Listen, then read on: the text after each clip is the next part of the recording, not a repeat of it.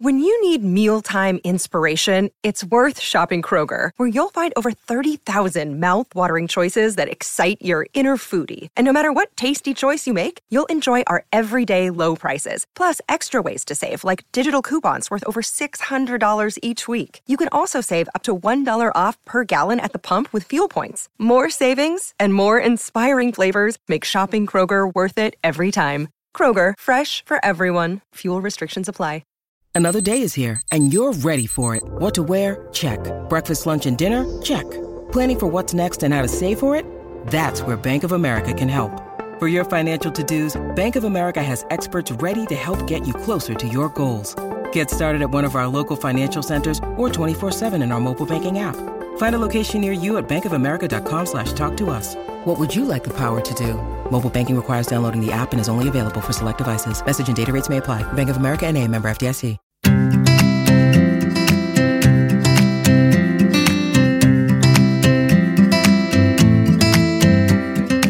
Hi everyone, and welcome to season 3 of the Delicious Yellow podcast with me, Matthew Mills, and my wife and business partner, Ella Mills. Hi everyone, we're really happy to be back. Thank you for having us. And we start each season with a really personal episode. This season we wanted to go a little bit deeper into that. We so have valued and appreciated every single piece of feedback that you've given us over the last 2 seasons. And one of the points that just kept coming up was how much what Matt said about his learnings from the loss of his mum have resonated and how much you've taken from it. We're going to be approaching this in a very unprescriptive way. We want it to be a very human, real conversation, not something based on stats and studies, because loss and grief are 2 of the most human emotions and 2 of the only things that unite every single one of us on this planet. Yet they're a topic that we often shy away from. So we're going to be getting deep into this today.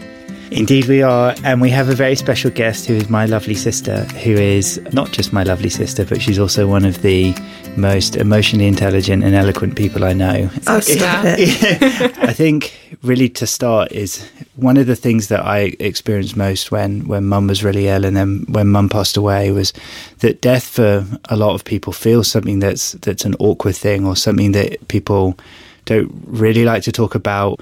And going through the experience myself with Mum was one of the things that struck me was just what an incredibly human experience it is. And you feel emotions that really strip you back to what feels like your absolute rawest form. And I know from lots of our listeners when we were asking about questions for some of these episodes that people shared their different experiences of what they're going through with loss, whether that's a difficult divorce, a difficult breakup, a miscarriage, or the loss of a loved one, a family member. So again, we want to come at this from something which we hope will give inspiration and some sense of shared collective feeling for every single person, no matter what it is that you're dealing with in your life that involves that semblance of grief. So I think we should just start with maybe just giving mine and Jess's just personal accounts. So Jess, do you want to start with your experience? Yeah, so for me, I realise now, retrospectively, that my grieving process for Mum started as soon as she was diagnosed. It's a very common thing, actually, that I've read a lot about since, where you enter into a state of what's called ambiguous loss. So you're going through all the stages of bereavement and grief, but while the person is still there. And that in itself is such a complex, painful, disorientating space to find yourself. And when I look back at this time, I see both cycles and huge spikes in the kind of anguish of grief, but I also see huge moments of resilience as well. And I suppose there's something fortifying in that.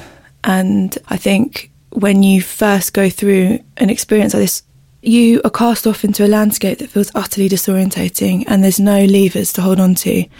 The very common thing is that you go through this and people can retreat into quite a solitary, isolated space.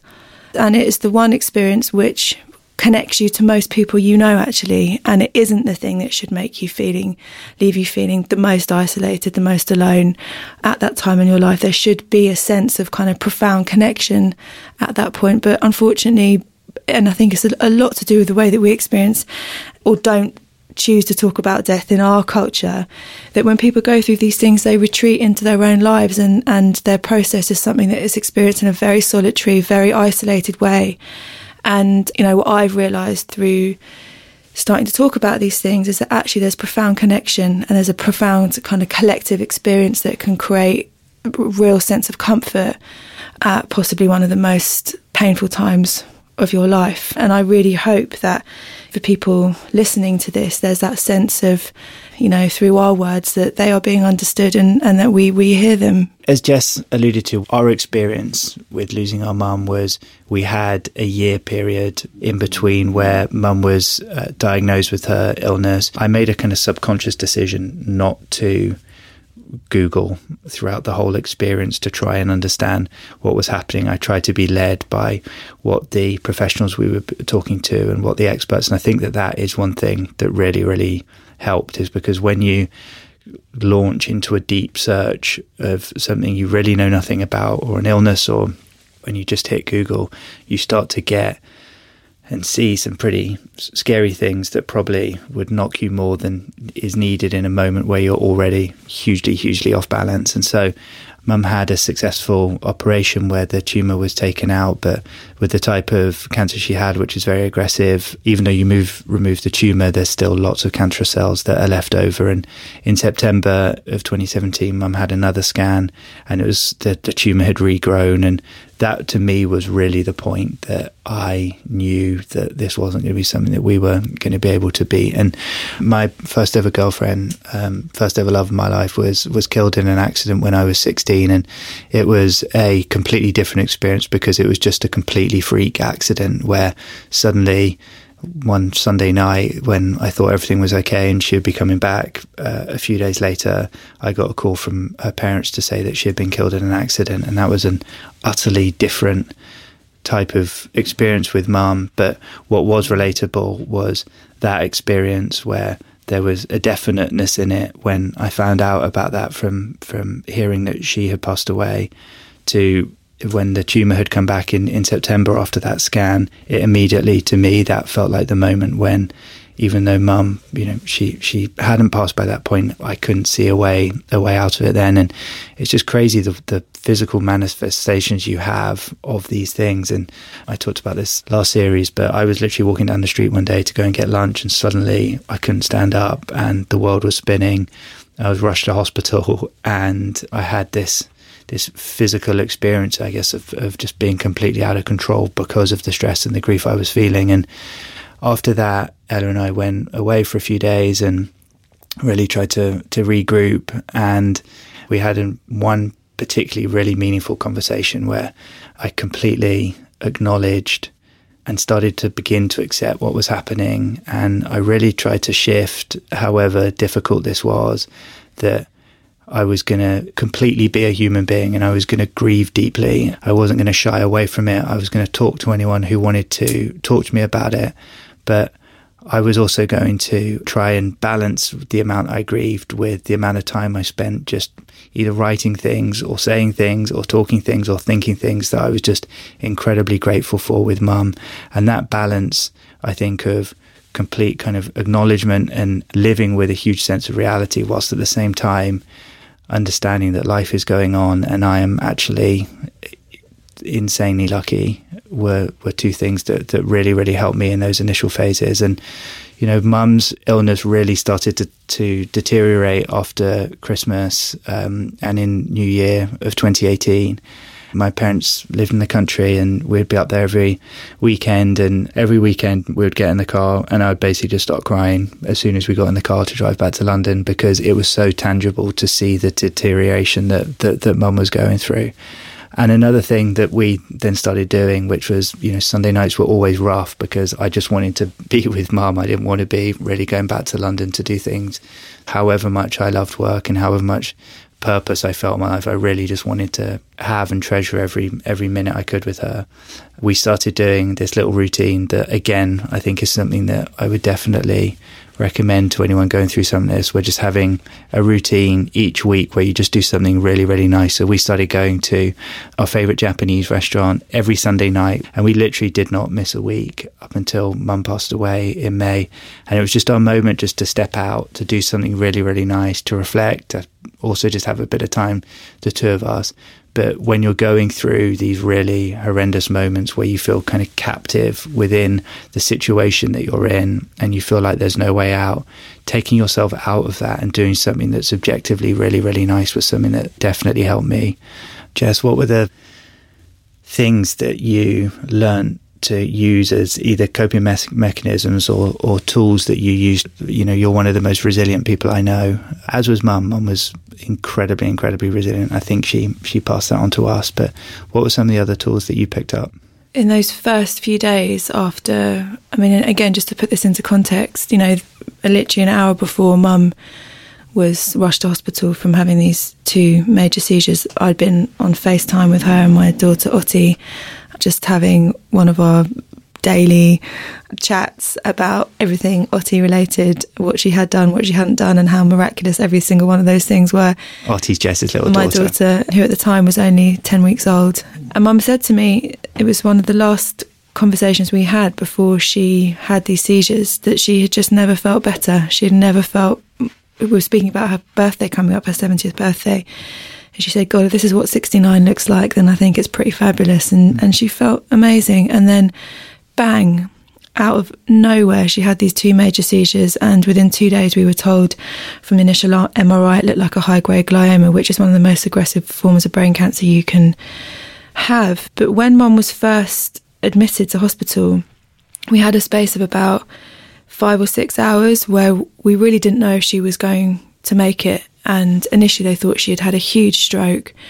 The very fact that she recovered from that and regained consciousness and then was starting to make kind of coherent noises again within the first 8 hours felt, I mean, your relative framework for what is suddenly positive shifts so dramatically in those moments. And if someone had said to me 10 hours before, you know, would you have considered the fact that your mum can now say yes or no and blink her one eye as a positive, I would have been absolutely baffled by how that could ever just be. But actually in the framework we were suddenly facing, which is that, you know, we were told she might not even make it through the night, suddenly that was everything, you know. And I think in those first few days, going from the absolutely kind of catatonic shock initially of thinking that we had lost her in that moment to suddenly realising that she was recovering and that we hadn't lost her, even in those few hours,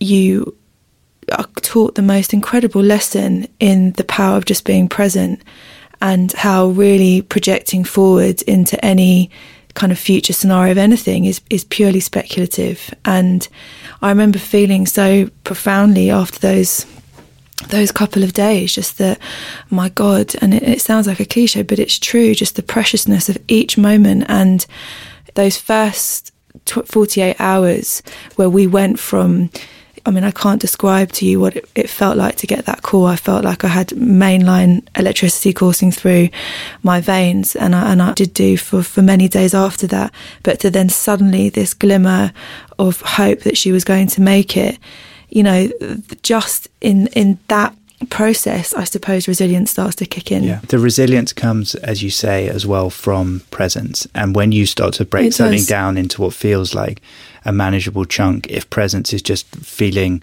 and managing and looking as far out as just what you're doing today, then that to enough. Me also built huge resilience. And Did you feel it required quite a lot of self-discipline to kind of continuously anchor yourself in that? Yeah, it did. And I think that at times like this, when the emotional part of your brain is so charged and overworking, by being able to move something into the rational part of your brain to try and do that, it did take discipline, but it was something that provided a level of focus that I think really helped. But I think with presence, being able to say, you know, it's like with any illnesses, you never know exactly how long they're going to be. The doctors will give you some statistics on what's normal, but we would start doing lots of different treatments with Mum that provided hope that maybe she would live beyond the year life expectancy typically that someone with her illness has. And when I got to the point of, look, I don't know if I have 6 months or 2 years or 10 years or 2 weeks left with Mum, but what I do know is that I have today. and I'm going to make today the absolute best I can, was something that built an enormous amount of resilience. The next part, I talked a bit about gratitude before, and the kind of stage 2 of gratitude for me was when Mum passed away, and she passed away in mine, my sister's and my dad's arms, in her bed at home.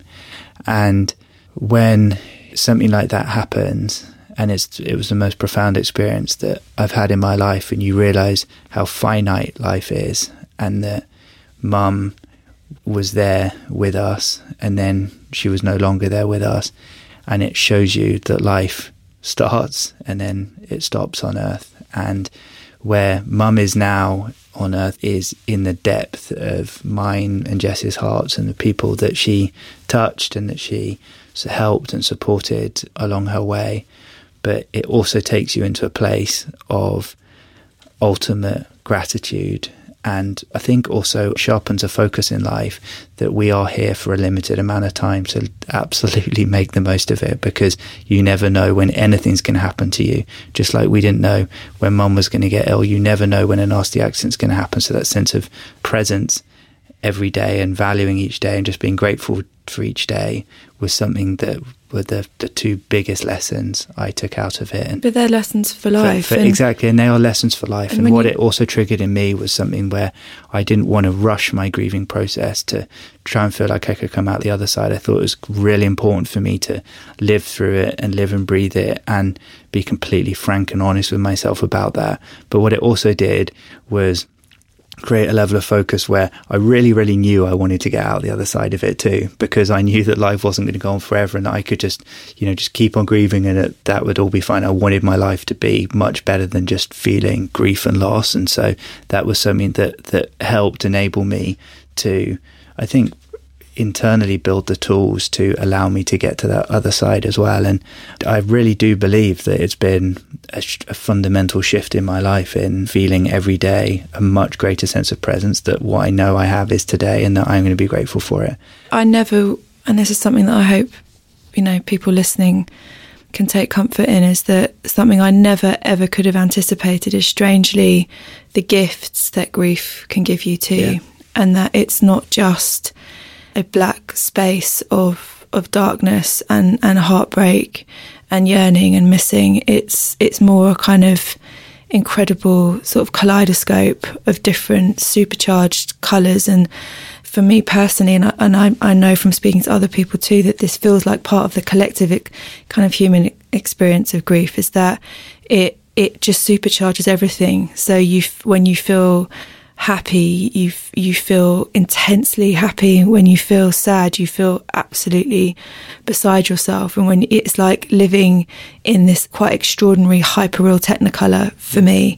And I think you start to feel these real human emotions on an even deeper level. You do, and it relates back to that lesson of being present. It's like nothing is wasted on you. Just the simplicity of a beautiful moment in the sunshine, drinking your coffee on your garden step in the morning, yeah. Whether or having a really amazing evening with your partner, or then the really difficult times too. They are supercharged too, but it almost like elevates all of that consciousness into the most kind of hyperreal technicolor state. Of course, within that you feel pain and heartbreak and a yearning that for me was completely beyond my emotional vocabulary. And I feel.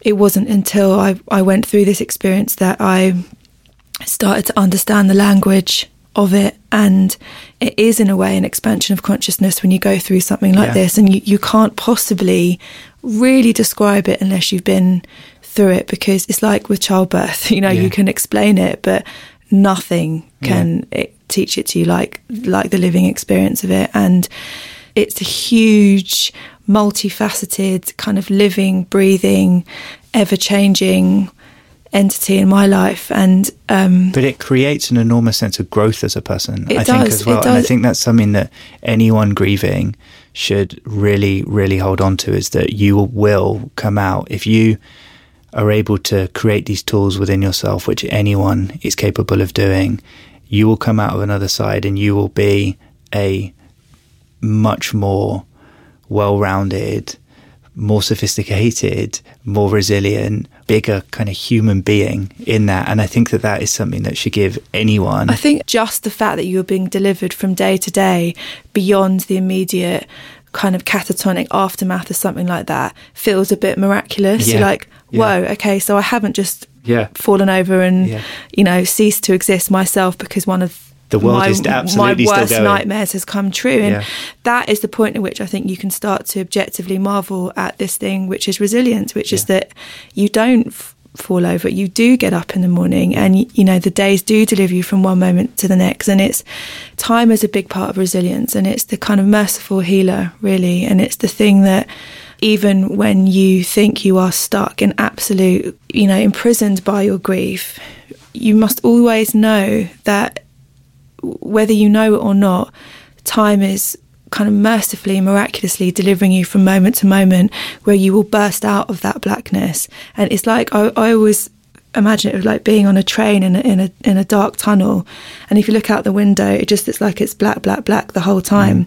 And you wouldn't necessarily know you're moving, but actually every single moment you're looking in that blackness, you're a second closer to bursting out into the sun, into the sunlight again, and then suddenly, bang, and you're there. The sun comes back. And maybe it doesn't last for that long, but it does. Maybe you go back into another return. tunnel and you come out again. Exactly. But and what you realise is actually with grief, but as with everything, it's everything is impermanent. So the moments where you feel the ground disappears beneath you and you just collapse into a state of your own heartbreak or sadness or missing this person so much, that feeling will pass too, and you will be delivered from that feeling into another feeling, and you will resurface. And it's just remembering that this state of grief isn't an end destination. It's not a fixed end point. I think the point is that human emotion is incredibly fleeting. Like the best moments of your life only last a certain amount of time as well. It's like the impermanence of everything. Exactly.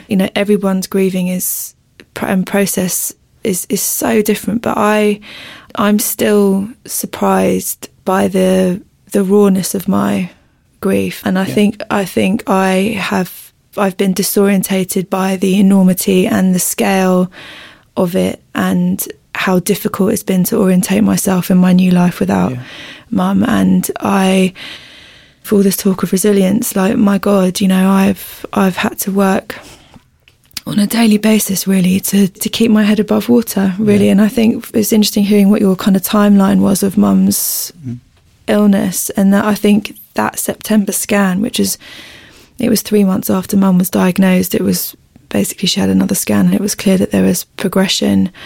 I think your process of acceptance started then. And I think I was so terrified to accept the inevitability of what was happening that I went into dealing with it in a completely different way, which was like the whole kind of treatment focus stuff. And so I think coming out the other side of it, you were much further into the kind of the evolution of your grief when Mum did pass away than I was, I think. I think the way you put it is so right. Grief is this person that you do having a relationship with forever, and sometimes they feel like they're within you, and sometimes it feels like it's a million miles away. And Ella and I, we were down in Italy over Easter, and it was Good Friday, and we went into this beautiful church, and I went in there to light a candle for Mum and to say a prayer, and I was just in absolute pieces. It felt like every single bit of the rawest grief. I would speak to Mum a couple of times a day, and one of the first times I'd call her each day was after I typically get to the office pretty early, and then I would go out and grab a coffee, and I'd always call her on the way from office to go grab a coffee, and not being able to call Mum then was just like the most empty feeling, because I was suddenly back in my normal, but not able to do my normal thing with her, and that was a moment of really feeling her absence. But and the trigger points are so often the most seemingly unremarkable things. But it still feels as raw as the rawest times that objectively you would look at and would feel like the most raw, like the moment when Mum passed away or something. And I was in this church over Easter, and I just couldn't do it. I was just I was in bits. But then the following day, I was okay, and it does just go to show how... But it's totally non-linear, and that's the thing. And in those moments when you suddenly feel you're being thrown down back into the kind of pits of the ocean with it again, you just have to kind of hold on tight and just know that you will be delivered from that moment. and you will resurface. And I think that is something that I've learned, and I wish it's something that someone had actually told me, because when you're going through it, you can't ever imagine not feeling as awful as you do. And I think knowing from someone that's been through it that actually, you know, the moments pass would have been of great comfort for me. So as part of this episode, we really wanted to put, as I think you all know, community sits at the absolute heart of Delicious Yella. And just like in this episode and every episode we do it, we really want it to be guided by the people who participate in this amazing community that we have at Delicious Yella. So we had quite a few questions through. Yeah, so I'm just going to pick out some of the questions that came up kind of time and time again. And one of the questions which I think a lot of readers and listeners have struggled to grapple with is this sense of guilt that can sometimes exist around loss, and how you find a way to allow yourself to be happy and to take those moments of enjoyment without feeling a guilt that you're able to do that. It's a really important question, this, and I honestly think that anyone who's been through a really life-changing, profound loss will know that you have to really work for your happiness. You know, you really have to work for it. And the moments that it returns to you, you just bask in it. Yeah. You really do. Anyone that really understands loss, understands the depths of where it takes you, will say the moment the sun shines, you just get out there and you bask in every single moment of it, because it doesn't always last forever. That also comes for, you know, some people. I know the kind of issue of guilt is, and again, this is through the conversations I've had, particularly in relation to people losing a partner. You know, someone losing a partner and then finding a new relationship after that, and all of the kind of incredibly ambivalent feelings you can have, including, of course, guilt around that. And again, I would just say, you know, anybody that could possibly judge your process of moving forward and your ability to find happiness post the biggest loss of your life, quite frankly, doesn't understand the first thing about it. And I very much doubt anyone making those judgments has been through it, because if you have been through it, my God, you know that you will just absolutely deserve every single moment that sunshine shines for you. And if you find somebody that you feel you can build a happy future with beyond that loss, then that good is, on you. and it's possibly the only good thing that could come from the most terrible thing that's happened in your life. So I think it's different if you lose a parent or someone in a bloodline, actually. I think the issue of guilt probably plays out in a different way. It's important to talk about grief with enough kind of broad language to create a sense of inclusiveness and collective experience that can frame something that feels universal and that people can universally identify with, at the same time as always remembering the kind of singular uniqueness of people's grief and of every situation. And of every situation. So, and the fact that everyone does just have these completely different starting points. You know, if if you haven't had a great relationship with a family member and they die, and you feel guilt because you didn't get to say the things you wanted to say, definitely. You know, that I'm sure is an absolutely what feels like a completely and people say impossible. That's actually one of the most difficult things for people to navigate, is if somebody dies who they have very unresolved stuff with. I think that is when it's really, really, really difficult, not ever having a sense of resolve. We can only use the experience that has been personal to us, but even in a situation like that, however desperate it must feel, I would still believe that being able to go back to a place of presence and gratitude on a daily basis is probably the best way of doing it. Of dealing with that, even through the 10 bad options that you have in a really bad situation like that. One of the other questions that came up a lot for people was, and I know we've kind of slightly touched on it, is that feeling that you're very alone in this. I think often, as you said, Jess, because this area is a bit taboo. And I know, like with Math, you know, friends and people close to us would call me or ask me, how you were doing, but they were kind of almost nervous to ask you for fear of saying something wrong or triggering something. And as a result, I think sometimes you can feel on your own and like people aren't engaged, but actually there's a kind of sense of fear around that engagement, which I found really eye-opening. And I know I learned a lot from. And one of the questions that people had is, how do you help someone who's grieving? You know, people whose close friends, family, colleagues are going through a difficult time. In terms of what people did to support you, was there anything that you feel really made a difference? I think my advice to someone who is maybe not the person who's experiencing the loss, but someone who is a friend or, you know, a family member of someone who is going through a huge bereavement, is the best thing that you can do is to try and meet the person where they are.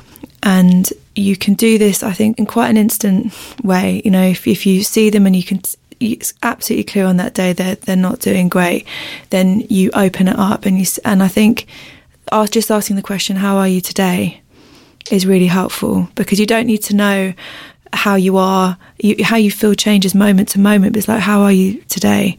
And just allow that person to offer as much or as little as is completely authentically there for them. And it may be they say, you know what, I'm actually feeling strangely okay today, and I just woke up and I just felt a bit lighter, or they may say, you know what, I just feel absolutely devastated, and then allow them to lead the conversation. But I think the worst thing to do is just pretend it's not happening, because that is the thing that drives the person who is in the state of grief into this kind of archipelago where they feel completely out of reach from. And for the person going through the bereavement, you end up feeling like this strange observer on life that's going on around you that you are just completely wholly uninvolved in. And it's a very weird, disorientating feeling. So my answer to that question would just be to ask them how they are today, and then let them lead it.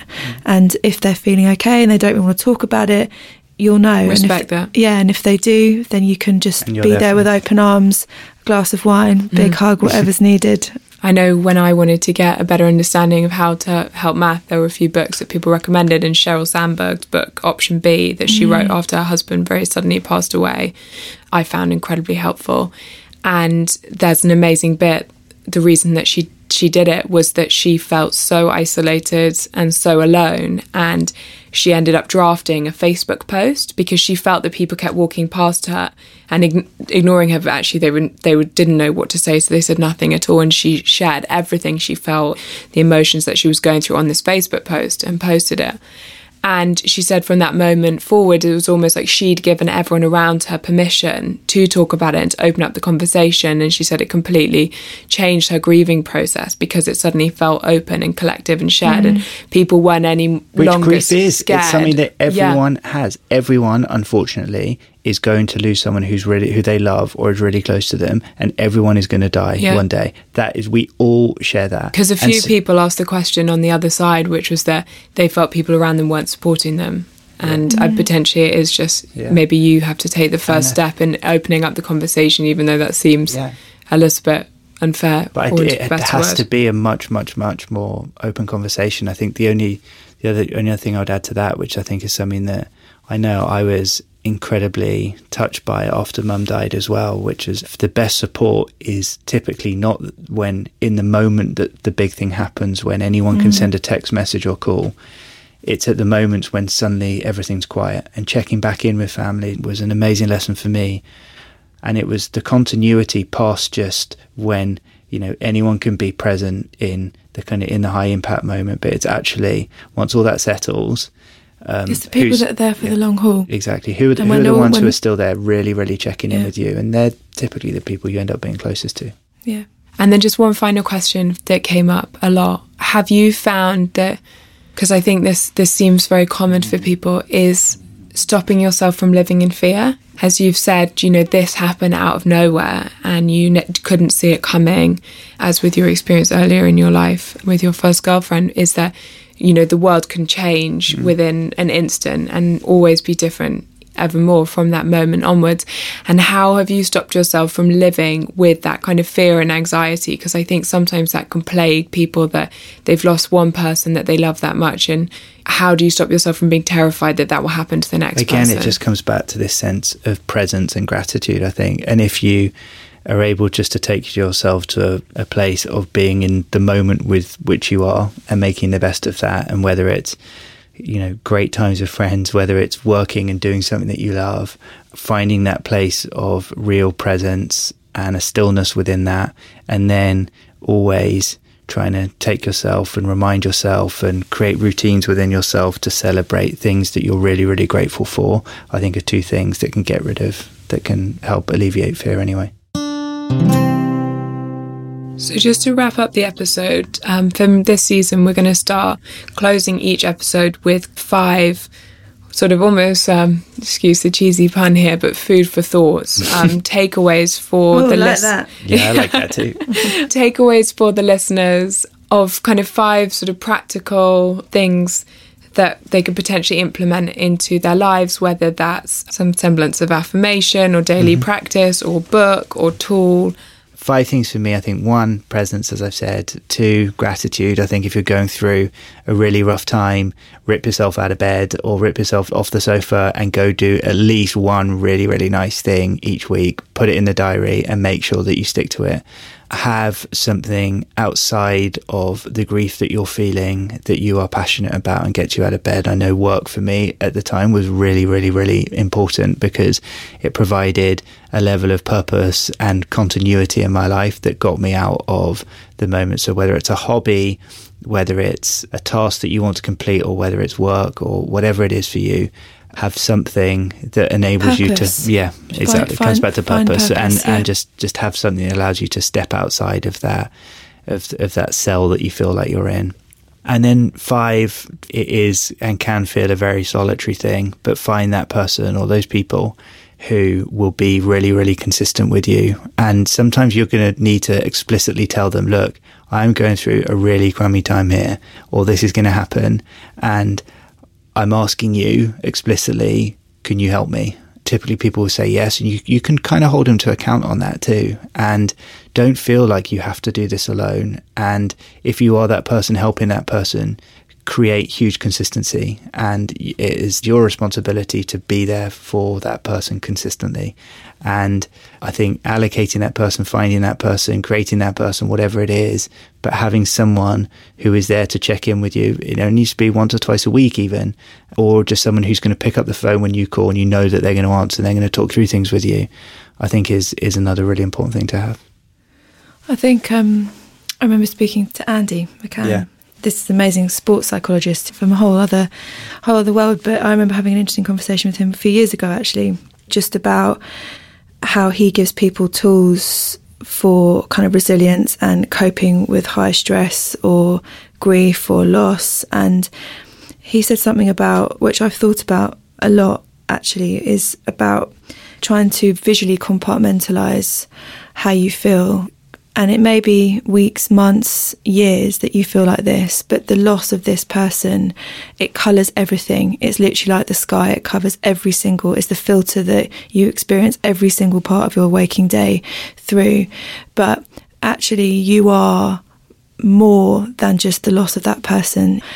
You know, you are you in multiple different multi-dimensional aspects, and you are the mother, or you are the friend, or you're the husband, or you're the, you know, you're so many different things. And just to try and give yourself conscious time to find gratitude and appreciation for every single one of the things that you are, that define you, that isn't just this profound loss in your life, to help kind of retain a sense of yourself at a time when you feel your whole being is being defined by this other thing. And it's something that I've tried to do even just in the last couple of weeks. I think I've started to make progress with that, where it's moved from being the thing that has defined and coloured everything to suddenly feeling like new colours are opening up. And, you know, going back to our original comments about resilience, I suppose that's part of that. That's part of that too. And I think just from my perspective, just trying to, as I know there's a lot of people trying to be there for people that they love. I think if you've never been through a greater loss as the person who's going through it, which I certainly hadn't, I think the more that you can immerse yourself in it, the more that you can read, the more that you can talk to people about their experience to try and understand in some capacity what the person you love might be going through. I found that incredibly helpful. As I said, the 2 books that I found incredibly insightful were Option B, which is Sheryl Sandberg's book, and a beautiful book called When Breath Becomes Air, which is written by a neurosurgeon who passes away. And then, I realized that there was actually nothing that I could say, and that there was actually nothing in particular that I could do. But what I could do was just show that I would always be there, and that would be completely and utterly unfaltering and unchanging throughout every single day of this, and that this was the number one priority, and I made it the number one priority. Everything else in my life went on the back burner, and so grateful for doing that, because I think it did bring us closer rather than pushing us apart. I definitely agree. So thank you all so much for listening. And Jess, thank you for being the most special, brilliant guest for the first episode. We are going to be back every Tuesday for the next 12 weeks with season 3 of the Delicious Yella podcast. If you have enjoyed it, please do share it with anyone you think might also enjoy it. Rating it and reviewing it makes all the difference to us, so we would so appreciate that. And next week we're going to be back, and we're going to be talking about something quite different. We're going to be talking about body neutrality, intuitive eating, finding a sense of peace with your relationship with food, and a lot more on building self-esteem. So hopefully we will see you next Tuesday. Thanks, guys. Bye.